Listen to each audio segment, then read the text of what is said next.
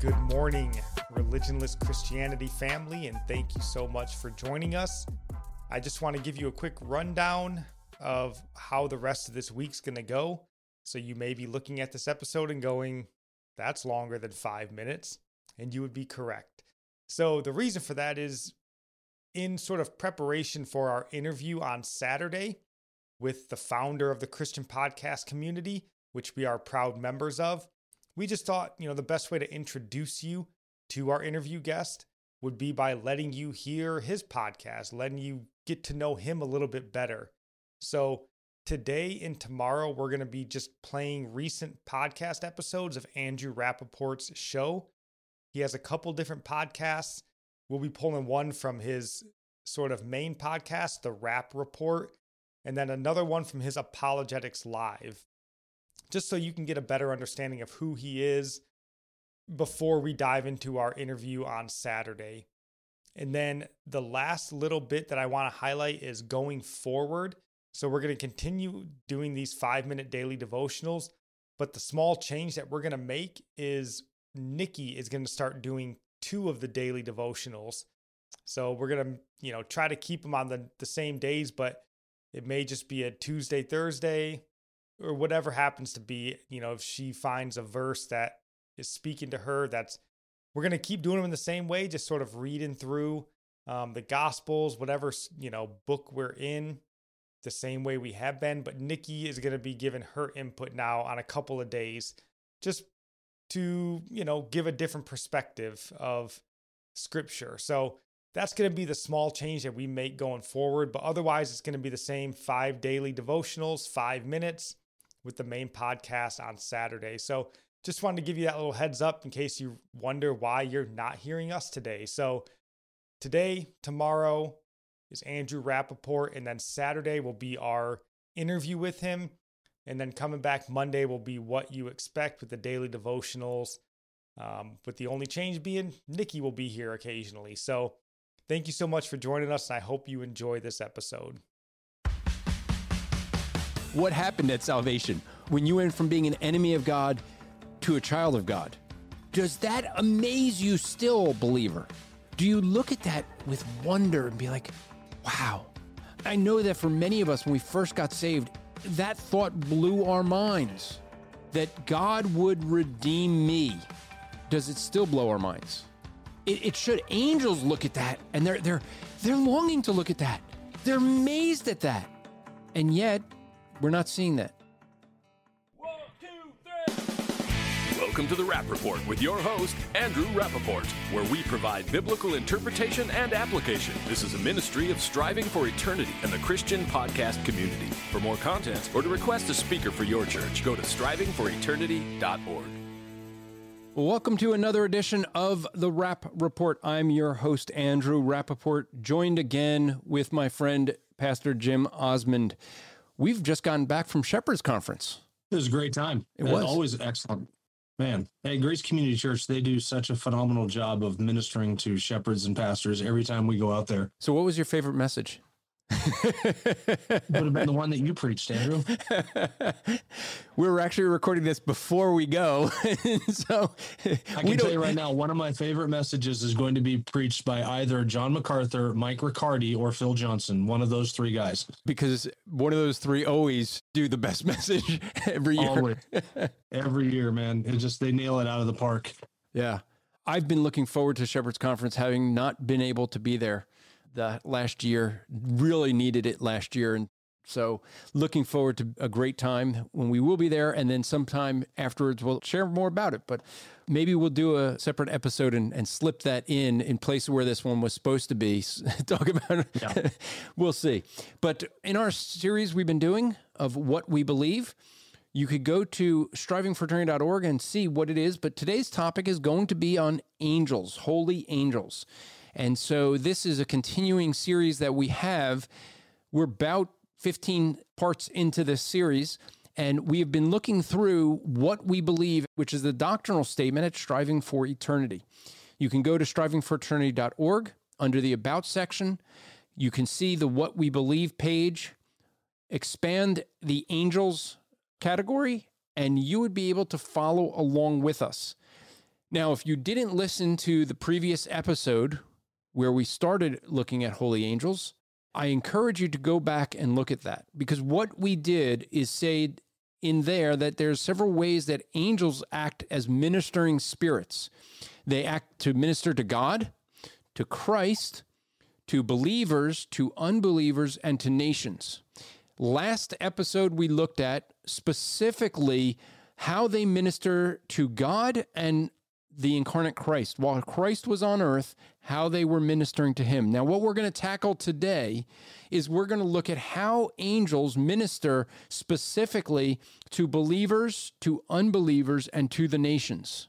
We've said this on the previous episodes, but maybe this is your first time tuning in. We're going to say it again. There's not a whole lot of scripture that covers the area of angels. And so there's a lot of speculation that ends up happening. There's a lot of people that start to get, quite creative when it comes to the topic of angels and what they do, how they function. There's a lot that people see in that white space, in between the verses, in between those lines, in that white space, they fill a lot of things in there. We want to say not to do that. We are going to say that there's some areas we speculate. And when we do, we're really clear. This is just our sanctified imagination. We're trying to speculate because we can't really know. We want to say what Scripture says, but the thing is that we cannot give an exhaustive explanation when it comes to angels because God does not provide that for us. And so we do see a lot of Scripture that talks about angels, and we can from there gather some things, but we don't want to go beyond what Scripture says. That's a really good caution, by the way, to always have as a principle that you're not going to go beyond what Scripture actually says when you're going to say, thus says the Lord. Mm-hmm. So we want to be careful with that. Jim, if you wouldn't mind, could you read for us this doctrinal statement we have, picking up where we left off? We'll be in this part that says in relation to believers. Now, folks, if you're following along, if you go to strivingforeternity.org and follow along with us, you will see all the scriptures that are cited there. My challenge, as I said last time, check those out. Go and look up every one of those verses. Read the whole chapter so you make sure that we're using those things in context. And then when you do that with all of them, you'll be able to see a further answer to some of these things. So check those out. Don't just take what we're saying. We're going to read some scriptures because that's where we want to point back to. That's where we're getting this information from. But what we want you to do is just to consider, we're not going to give all the citations when reading it, but we want to encourage you to go to the website and check that out so that you can see all those citations and check them out. So Jim, would you mind reading that? All right. In relation to believers, they are actively watching over and ministering to individuals and congregations. Nowhere does the Bible indicate that there is one angel for each believer. There may even be more than one ministering to any one believer at a time. Their ministry is in urging unto holiness, aiding, answering prayers, observing worship, rejoicing in salvation, and giving revelation. In relation to unbelievers, these angels will be involved in the future judgment and act as reapers at the end of the age. In relation to nations, these angels have a special relationship to Israel and will be active in gathering elect Israel in the millennium. Oops, you used the M word there. Oh, the millennium, yes. We can just stop and camp on that for a couple hours if you want. and maybe we will. Yeah, I think you just did a sermon not too long ago, a couple weeks ago in your church on it. Yep.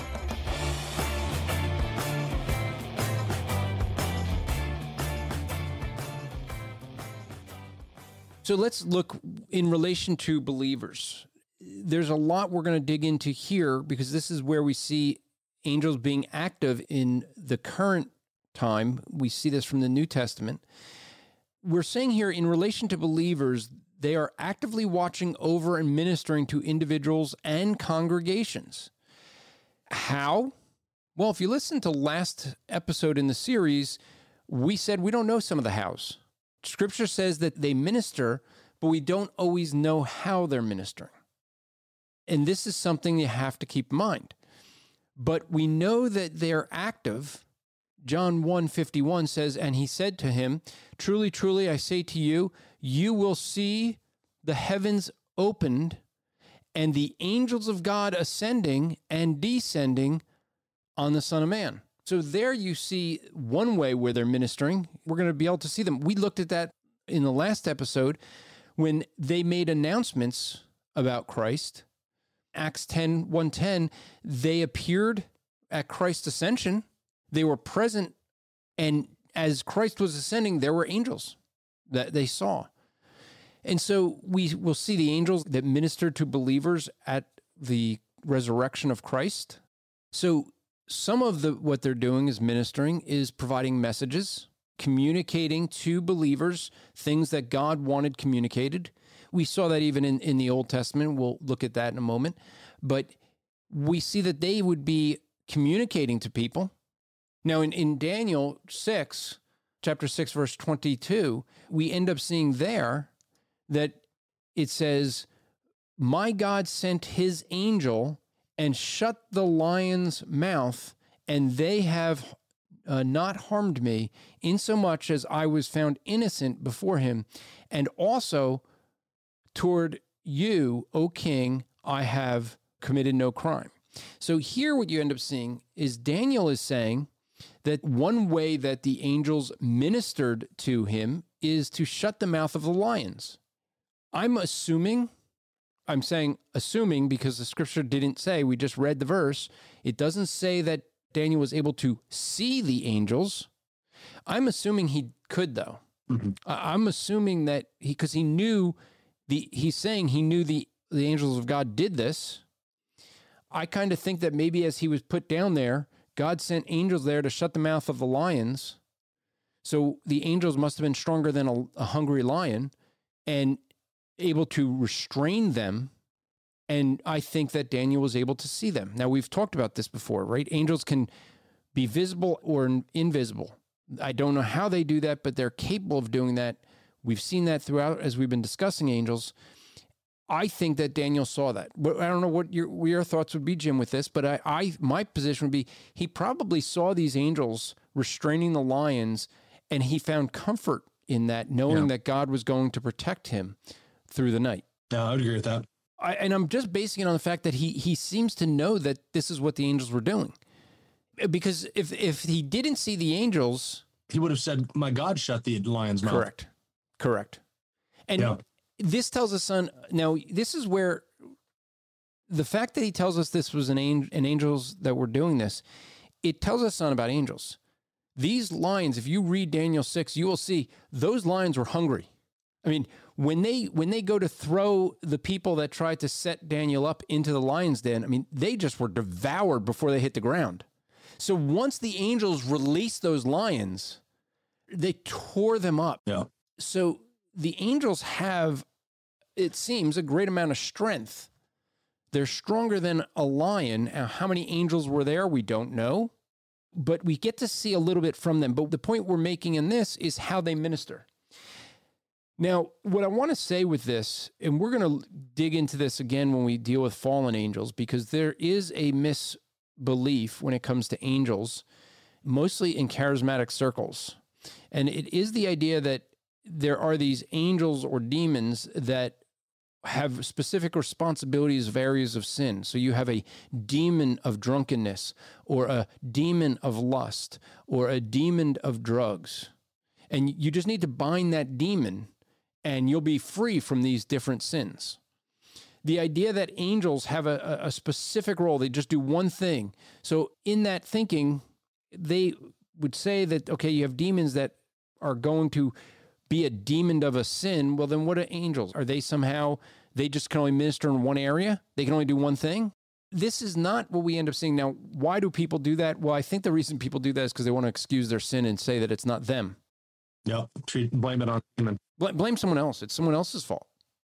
And this is what you end up realizing, that angels are going to minister, and we're still responsible for what we do. Daniel went into that lion's den. He didn't know if he was going to survive the night. I don't think he knew for sure until he saw the angels. But I think that Daniel was willing to do whatever God had for him to do, and he was going to go in the lion's den, and if that's what God wanted, then that's what God would do. And he trusted that God would protect him somehow if it was his will. No different than his three friends when they were thrown into the fiery furnace. And so what we end up seeing, one passage you could look at is Psalm 91, verse 11. It says, "For he will give his angels charge concerning you." Well, what does that look like? Well, could look like a lot of different things, but what that does tell us is that God has for us angels to minister to us. This is something that ends up getting into people coming with the idea of a guardian angel. And that's the next sentence actually answers that. It says, "Nowhere does the Bible indicate that there is one angel for each believer." There may even be more than one ministering to a believer at a time. We don't know. We mentioned this a little bit last episode, this whole idea of guardian angels. I think that some of this maybe comes from Hollywood. Some of it just comes from stories. The idea that every one of us has like this supernatural being that is beside us all the time to help us. You will see in movies a picture of as if there's like a good angel on one shoulder and a bad angel on the other shoulder. So good angel's telling you to do good things and the bad angel's telling you to do bad things. And they're both fighting and you have to give in to one or the other. You look at things like that and say, is that what they're doing? Well, I don't know that that's the case. I think what that does, again, is people wanting to avoid responsibility for their own actions. But angels may be able to influence some way, but here's what angels can't do. I want you to remember, an angel is not God. An angel is a temporal being. Now, they're not limited in the same way we are. We mentioned this in a previous episode. Angels are not material beings, so they're not bound by mass the way we are. So they move differently. And things like that. We have more limitations than they do. But one thing is that angels cannot know what you're thinking. That would require them to be omniscient. And so when people say that Satan made me do it, no, it's usually you made you do it. Satan is a temporal being as an angel. He can be at one place at one time. So with everyone is saying, well, Satan is tempting them. That's not the case. You'd have an angel that may be ministering to you as a believer, or maybe more that are ministering to you. You can't see them, but they're only ministering to you at that time. They're not able to minister to someone else. So I can't have an angel ministering to me right now at this moment and be ministering to Jim over there, who's all the way on the other side of the country, because they're not omniscient, they're not omnipresent, and they're not omnipotent. Those are attributes only of deity. And so when we speak of angels, we have to remember when they're ministering to us, they're ministering in whatever capacity they're capable of ministering. But there is a limitation to that. They cannot minister in the way that many will try to argue that they can read our minds. I don't know how they know all the different languages. That is something I've always wondered. And, I kind of wondered, Jim, this is my sanctified imagination again, but when we get to heaven, is God going to make a change? Are we still going to speak, are we going to speak English? Or is somehow we're all going to have a language? We suddenly know the same language everyone's speaking. Because it's one of the things that gets me to think about with angels, and this is something Scripture doesn't say, but angels seem to be able to communicate in Hebrew to people in the Old Testament and Greek to people in the New Testament. And we have sometimes where, now there's only 3 angels that are mentioned in the Scripture. You have Gabriel, Michael, and Lucifer. But Gabriel seems to be able to speak to people in Hebrew and in Greek. Yeah. Did they have to learn those languages? What happened at the Tower of Babel, right? You have all of the angels and people are speaking one language, is my guess. And all of a sudden, the people start speaking different languages. Did angels suddenly, were they given by God the same languages that God gave to people? Because he instantly created languages he spread people around and gave them a language. Yeah. And they were speaking one language the day before, and then boom, with a snap of the finger, right? Now all of a sudden they're speaking a new language, and they know that language. They didn't have to learn that language. So could it be that in the same way angels suddenly at the Tower of Babel have a knowledge of all the languages? Or do they just maybe have some languages and they can only minister to people that in certain languages? And when we get to heaven, we're all going to suddenly be able to speak another language that we all know? Don't know. Yeah, if angels are mightier in strength and power than we are, and ability to move and all of those measures, I would assume that they are mightier in intellect than we are, and could probably learn a language in a very short period of time, probably just by observing it. That's how we pick up languages. I would think that they probably had the ability to learn languages, because not every human language existed at the Tower of Babel. Then nobody spoke English at the Tower of Babel the way you and I speak it. We can't even speak Old English. You know, the Old English that would have been spoken in the days of Beowulf and in 1200s, you and I would not be able to speak or understand anybody speaking English who even spoke English 700 years ago. And yet we call that English, but it's a different form of English. So I would assume that angels have the ability to pick up languages probably at a faster rate than you and I do. I've sometimes shared this story. In my younger years, I didn't always do things with the best of wisdom, but we had a gentleman that came to the church in the morning service that was a King James only type of guy. And I asked him, I said, do you believe that the 1611 King James was inspired by God? He said, yes, it was. So knowing he was planning to come back Sunday evening, I asked him as he came back to evening service, and I said, hey, can I see your Bible there? That's not the King James. He said, yes, it is. I said, let me open this up. So I opened to the front page. I said, that says that's the authorized version. This is from the 1700s. This is not the 1611. And I took his Bible away and I gave him my 1611 reprint. Yeah, try reading this. After church was over, he could not get his Bible fast enough because he's like, I can't even read this. I said, but that's the one you said was inspired. And did you notice it had the Apocrypha in it? Yeah, exactly. It was difficult to read. People don't even know that the English language didn't really have a standard until the 1700s with the King James Bible. When the Bible, because there were different ways of spelling different words in English. There weren't S's, they were F's, things like that. There was no V's, or they were U's, or vice versa, I forget which. But you end up seeing that the language didn't really get solidified till then. And so you're right, there's English language realistically, it's a relatively new language.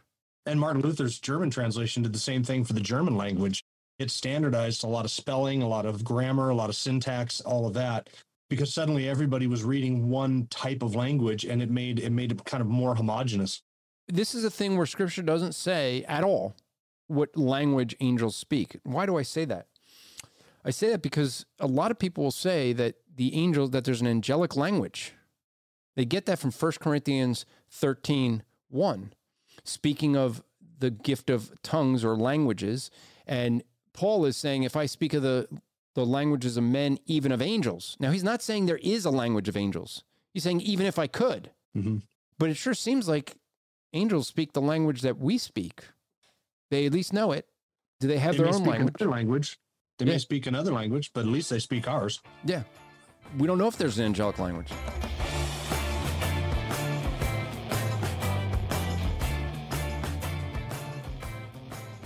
As we continue with this, though, we do see that they're ministering to believers, maybe more at a time, but their ministry is in urging into holiness. That's what 1 Corinthians chapter 11, verse 10 says.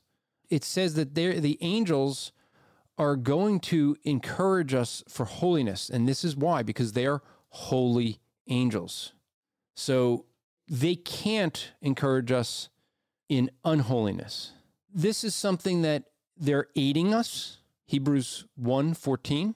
It says there, are they not all ministering spirits?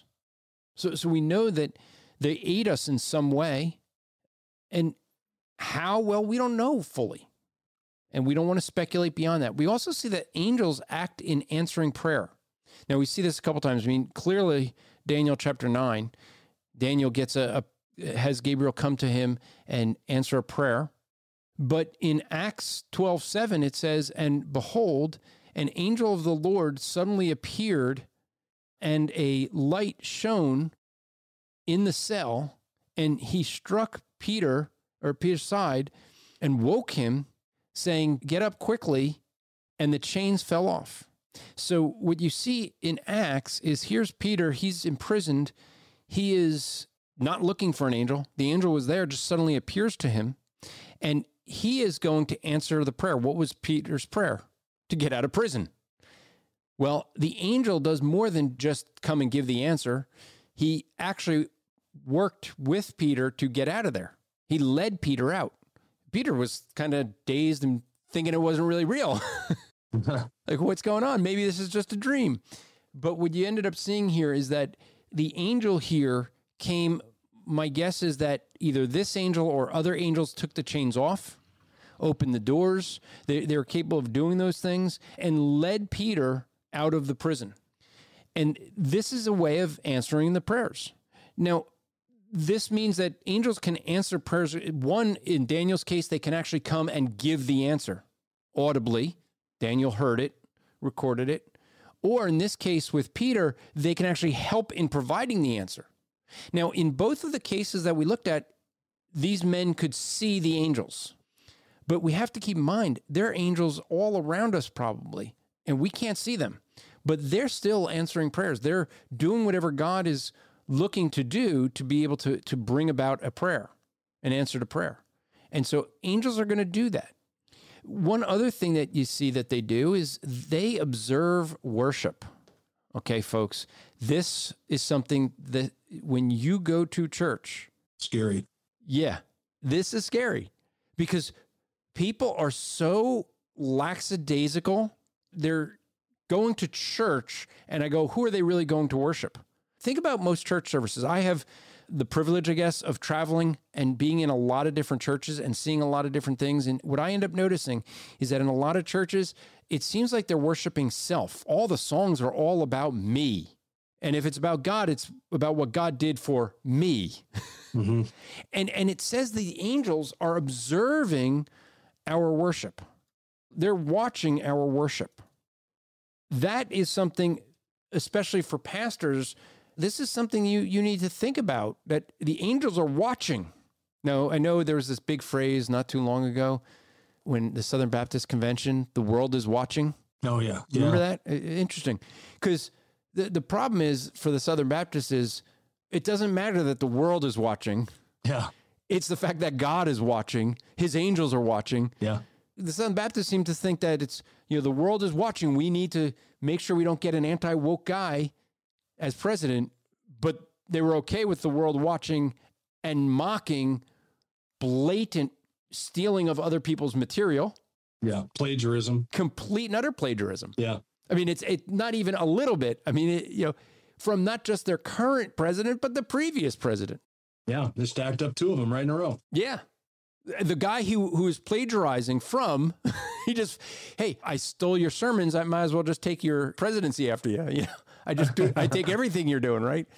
But 1 Timothy 5:21 says, I solemnly charge you in the presence of God and of Christ Jesus and of his chosen angels to maintain these principles without bias, doing nothing in a spirit of partiality.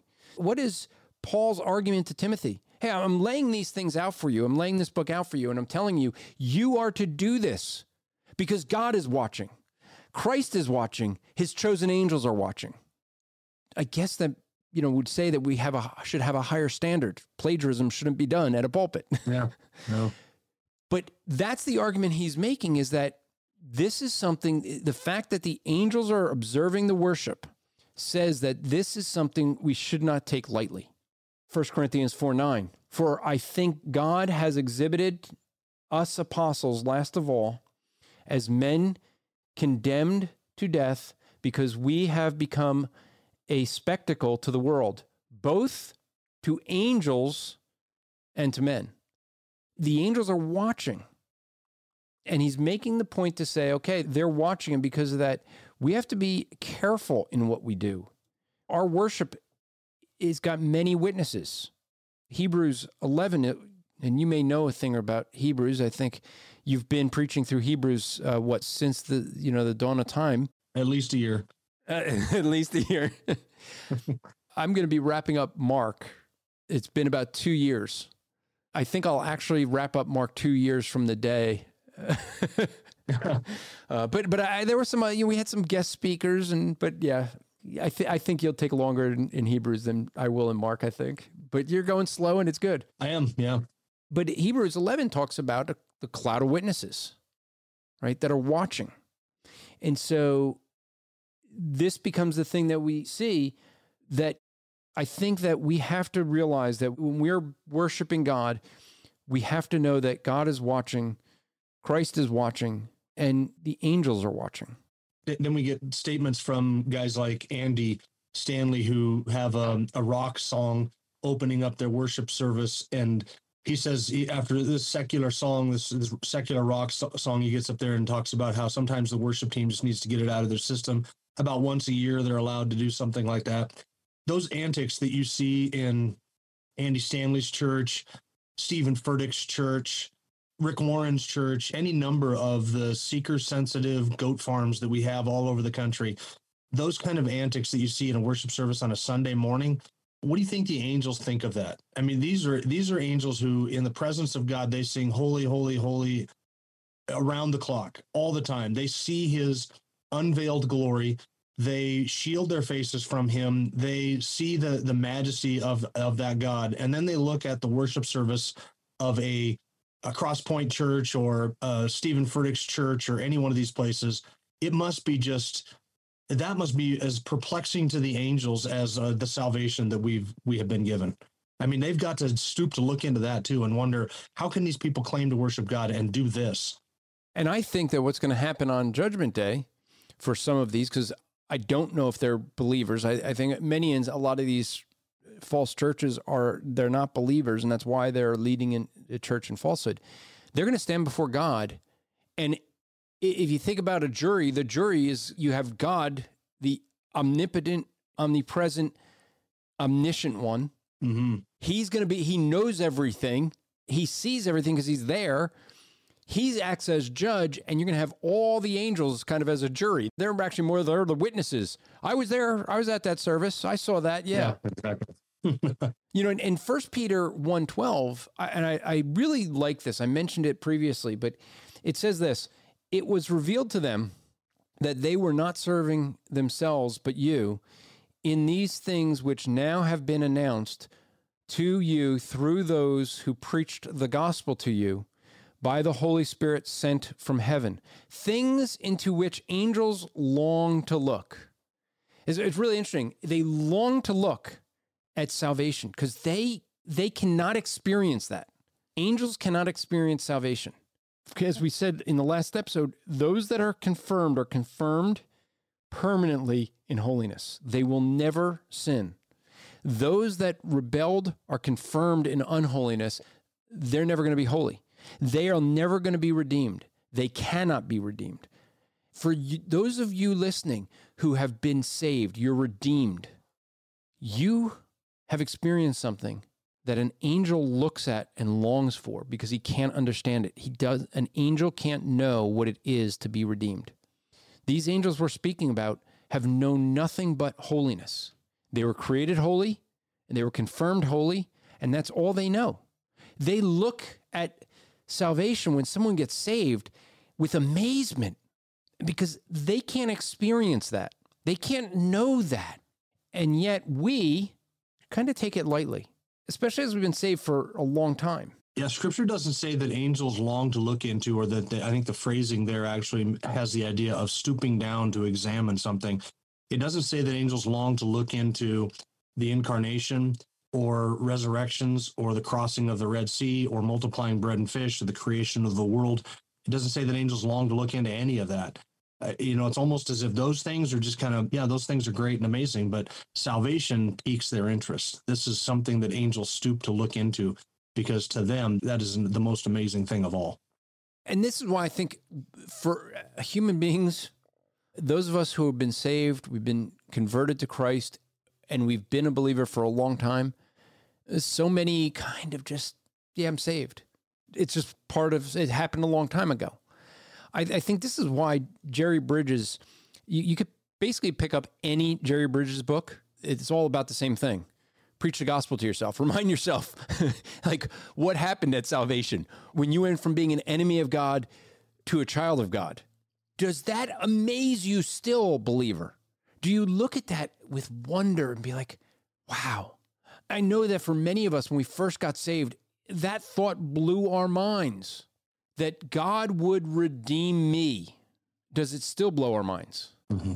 It should. Angels look at that, and they're longing to look at that. They're amazed at that. And yet, we're not seeing that with this. We don't see a case here where you have them, as Jim, you said, they're not looking into these other things. We don't see that mentioned there, but it is here. Yeah. And we shouldn't take our salvation lightly. You know, another area that we see here in this statement is that they rejoice in salvation. Now, we could look at Luke 15, and as we look at Luke 15, there's an interesting thing here. Now, this is 3 parables. For some reason, people like to break up the third parable from the context, the parable of 2 sons.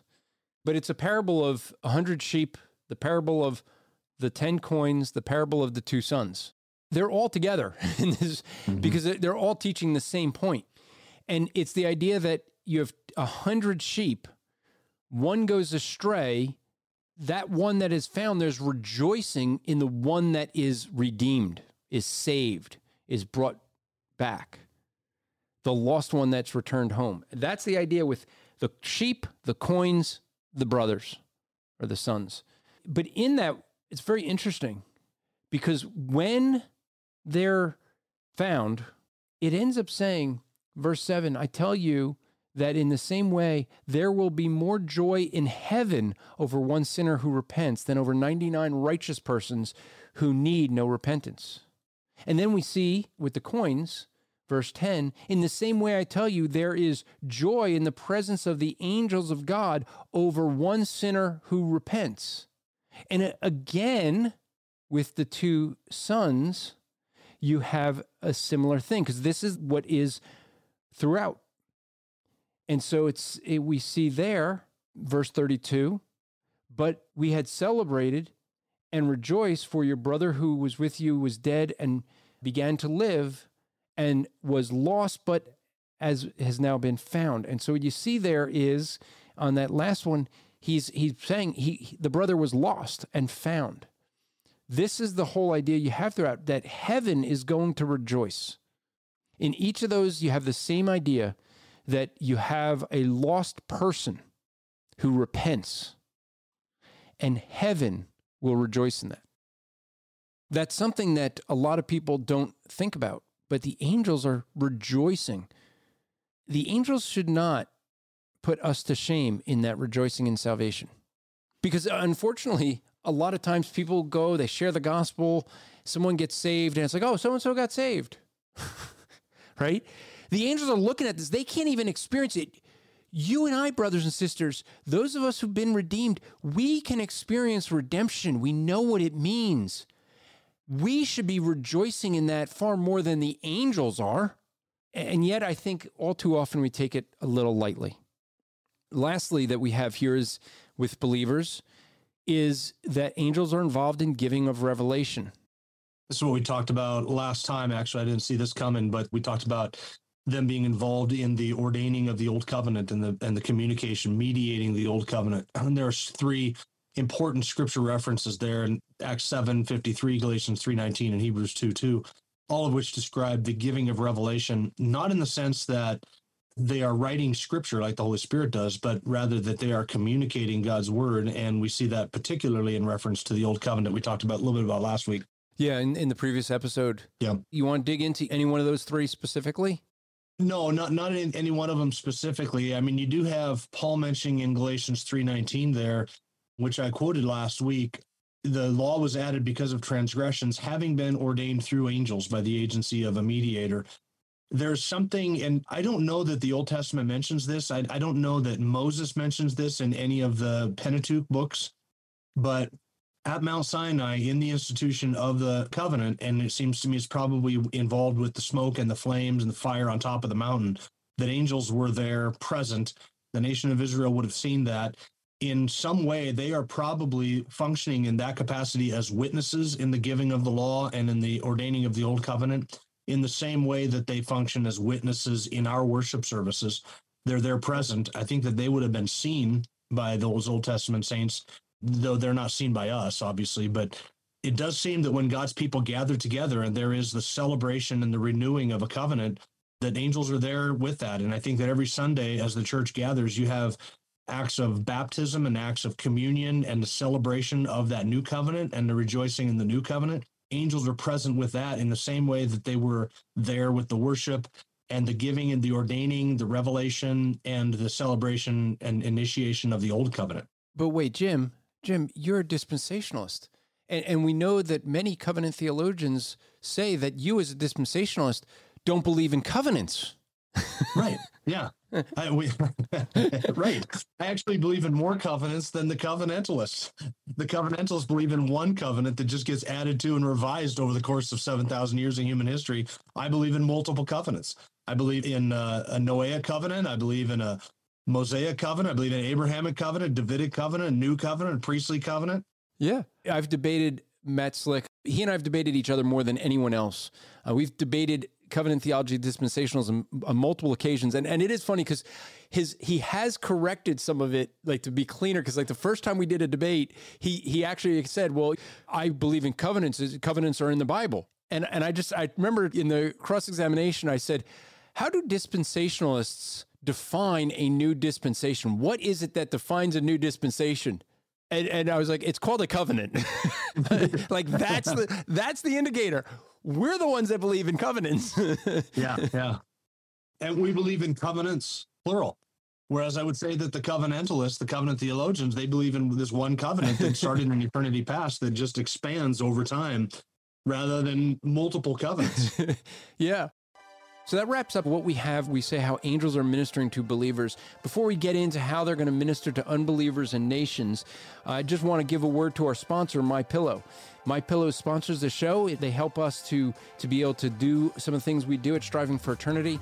And you can help support us by supporting them. Not only will you get some good products, they have excellent pillows. They have pillows that just never go flat. It's just great. They keep their saying, I have a MyPillow that's 10 years old. It's still just as firm as the day I got it. There's no need to get another one. Usually you get these cheap pillows and you're getting rid of them in a few years because they go flat and they lose their form. These, just throw them in the washing machine, throw them in the dryer, and boom, they're right back. I think they have a lifetime warranty. They're just a great product. You go to mypillow.com, use the promo code SFE so that they know that we sent you. And that's how they know to continue supporting this program. So go to mypillow.com, use promo code SFE. That'll also save you money on their products. They got a ton of products out there, so check them all out. So let's look into the relation to unbelievers. Now we say here, angels will be involved in the future judgment and act as reapers at the end of the age. And so this is the idea that when God, and we already mentioned this, that God is going to have angels acting as witnesses, kind of as a jury per se. Not really a jury, I guess, the way we think of a jury, because God is the judge, but God is a perfect judge because he's omniscient. And so it's not like there's something he doesn't know. When he says you're guilty, it's because you are. And so, but they act in some way as if they're going to be executioners. Yeah, executioners, witnesses. They're going to act in behalf of ministering to God in that way, as acting as the reapers. We see this by Jesus tells a parable, and he says, this is Matthew chapter 13, starting in verse 36. Then he left the crowds and went into the house, and the disciples came and said, explain the parable of the tares of the field. And he said, the one who sows the good seed is the Son of Man. The field is the world. As for the good seed, these are the sons of the kingdom, and the tares are the sons of the evil one. The enemy who sowed them is the devil, and the harvest is the end of the age, and the reapers are the angels. So just as the tares are gathered up and burned with fire, so it shall be at the end of the age. The Son of Man will send forth his angels, and they will gather out of his kingdom all the stumbling blocks and those who commit lawlessness, and will throw them into the furnace of fire. In the place there will be weeping and gnashing of teeth. And so what you see in verse 41 and 42 is this fact that you have angels that will be carrying out the execution of God in the judgment. That's going to be what we end up seeing, is that there will be the angels that carry that out. They will be involved with unbelievers in escorting them maybe to hell. Now, this gets into something that many people have strong beliefs in, but Scripture doesn't speak to. But I've been asked this question on many times. Do angels escort us to heaven or hell? I can't turn to Scripture and say, yes, that happens, but there's accounts by many people who are with someone when they die, and people who are believers who, just as they're passing into eternity, they look like they're looking to someone. I've heard accounts where someone says that they've come for me, and then next thing you know, they pass away. I remember evangelizing, witnessing to a man who we had a church that we bought a building, and he was heading the construction to convert it from a medical building into a church. I asked him I was trying to share the gospel, and I asked him if he believed that God exists. And his answer surprised me. He said, absolutely. Because he doesn't follow God. He was clearly a sinner. He was not a Christian, but he was so strong with it. I said, well, gee, why? So his name was Steve. And Steve told me that what happened was he had a guy who was homeless that he saw on a job site. And he saw the guy was homeless. He figured, all right, let me help this guy out. He gave the guy a job. The guy would just go and kind of clean up the construction site throughout the day. And then he would drive him to a mission center so that he'd have somewhere to sleep. One day, this guy wasn't feeling well, and Steve had stuff to do at the job site. And so he said, look, get this done. I'll take you home. On his way home, they're driving to the place to drop this guy who was homeless off. And Steve's account was that all of a sudden, this guy started screaming. He started kicking at the windshield. He started throwing his arms, and he kept saying, no, don't let them take me. Don't let them take me. They're coming for me. Don't let them take me. And then he died. Was that an angel that was taking him to hell? I don't know. I don't know what he saw. Mm-hmm. But we know at the end of the age, for sure, they will be involved in the judgment and the execution of God's judgment on them. And part of the answer to that question is, are we taken away by angels or demons? Part of the answer to that is going to be in how you interpret Luke 16 and the rich man and Lazarus, because Jesus said the poor man named Lazarus was laid at his gate, covered with sores, longing to be fed with the crumbs that falling from the rich man's table. The poor man died and was carried away by the angels to Abraham's bosom. So there's that reference there. If Jesus meant there that the Lazarus and the rich man was just a parable, or it was just a story, and it was, or something else, then you have to say that the angels carrying him away. What's that? And it was. Okay, well, then the angels carrying him away must represent something.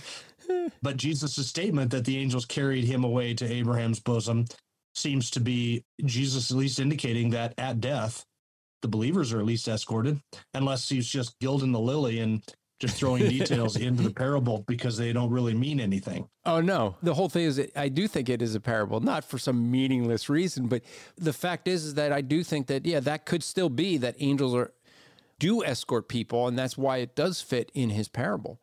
We still have to get the debate on with you and Justin over Matthias, whether he was the 12th disciple or not. Maybe then we could have a second debate, fun debate on this one.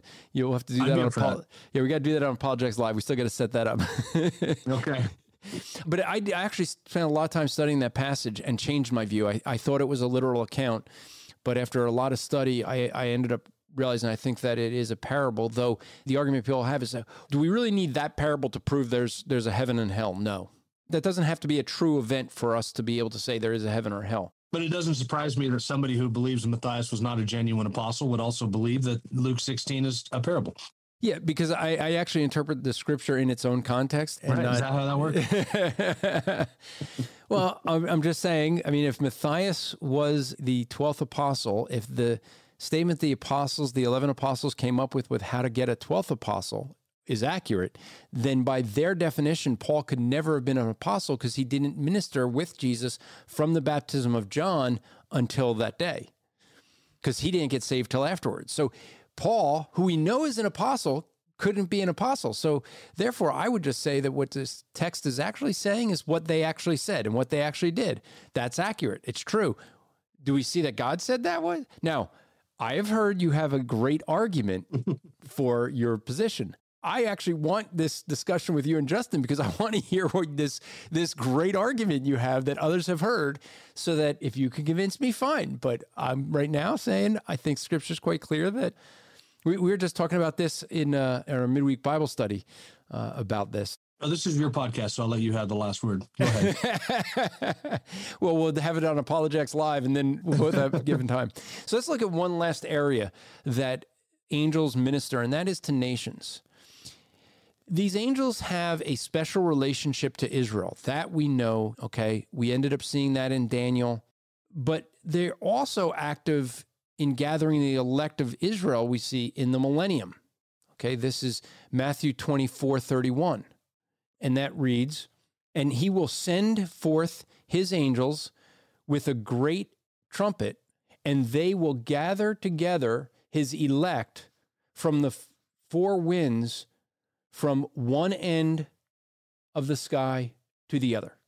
Now, this is going to get, I know, many of our listeners, you guys don't like when this comes up, but the position that we would have here at Striving for Eternity, not saying that you're, yes, we are saying you're wrong. Yeah, we are. But that's okay, because you're saying we're wrong when we say that we believe that there is a future Israel with a millennial kingdom, that God will gather all of Israel together before the 1,000-year literal kingdom. It seems that angels will be ministering in that capacity. In fact, it seems that during that millennial kingdom, angels will be ministering on behalf of God and will be seen, and we will be there serving as well. Mm-hmm. What we're going to see is all the nations are going to be involved in this. We see that in Daniel chapter 10 and chapter 12, you're going to see how the angels are involved in nations and what happens with nations. So this is another area that we end up seeing. To summarize this, we've seen when it comes to holy angels, they are ministering spirits.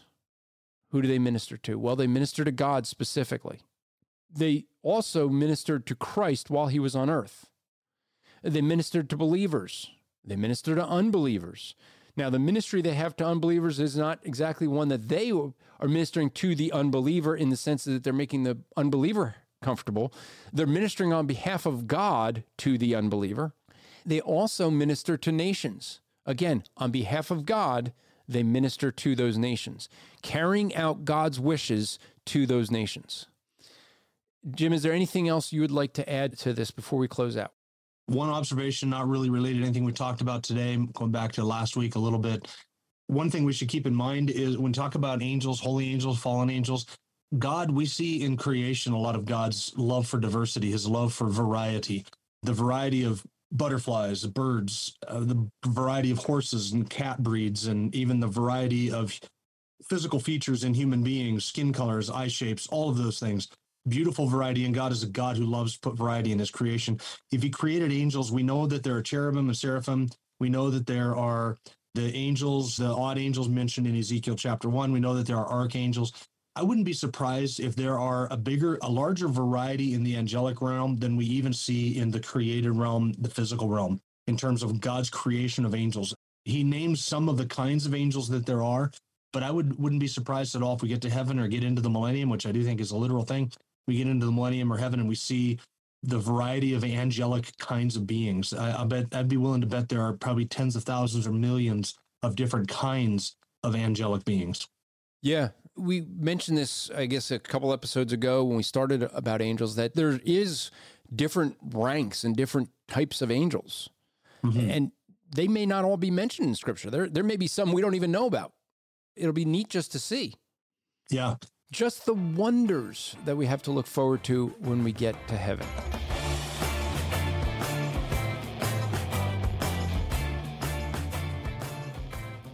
The next in this series is going to be about fallen angels. We're going to start getting into demons. And then we'll look specifically at Satan, because that's what many people look to and have questions on when it comes to this subject, especially with the fallen angels. There's not as much on fallen angels, but there's a lot more on one specific one, and that's Lucifer. And so we will look at that in upcoming episodes.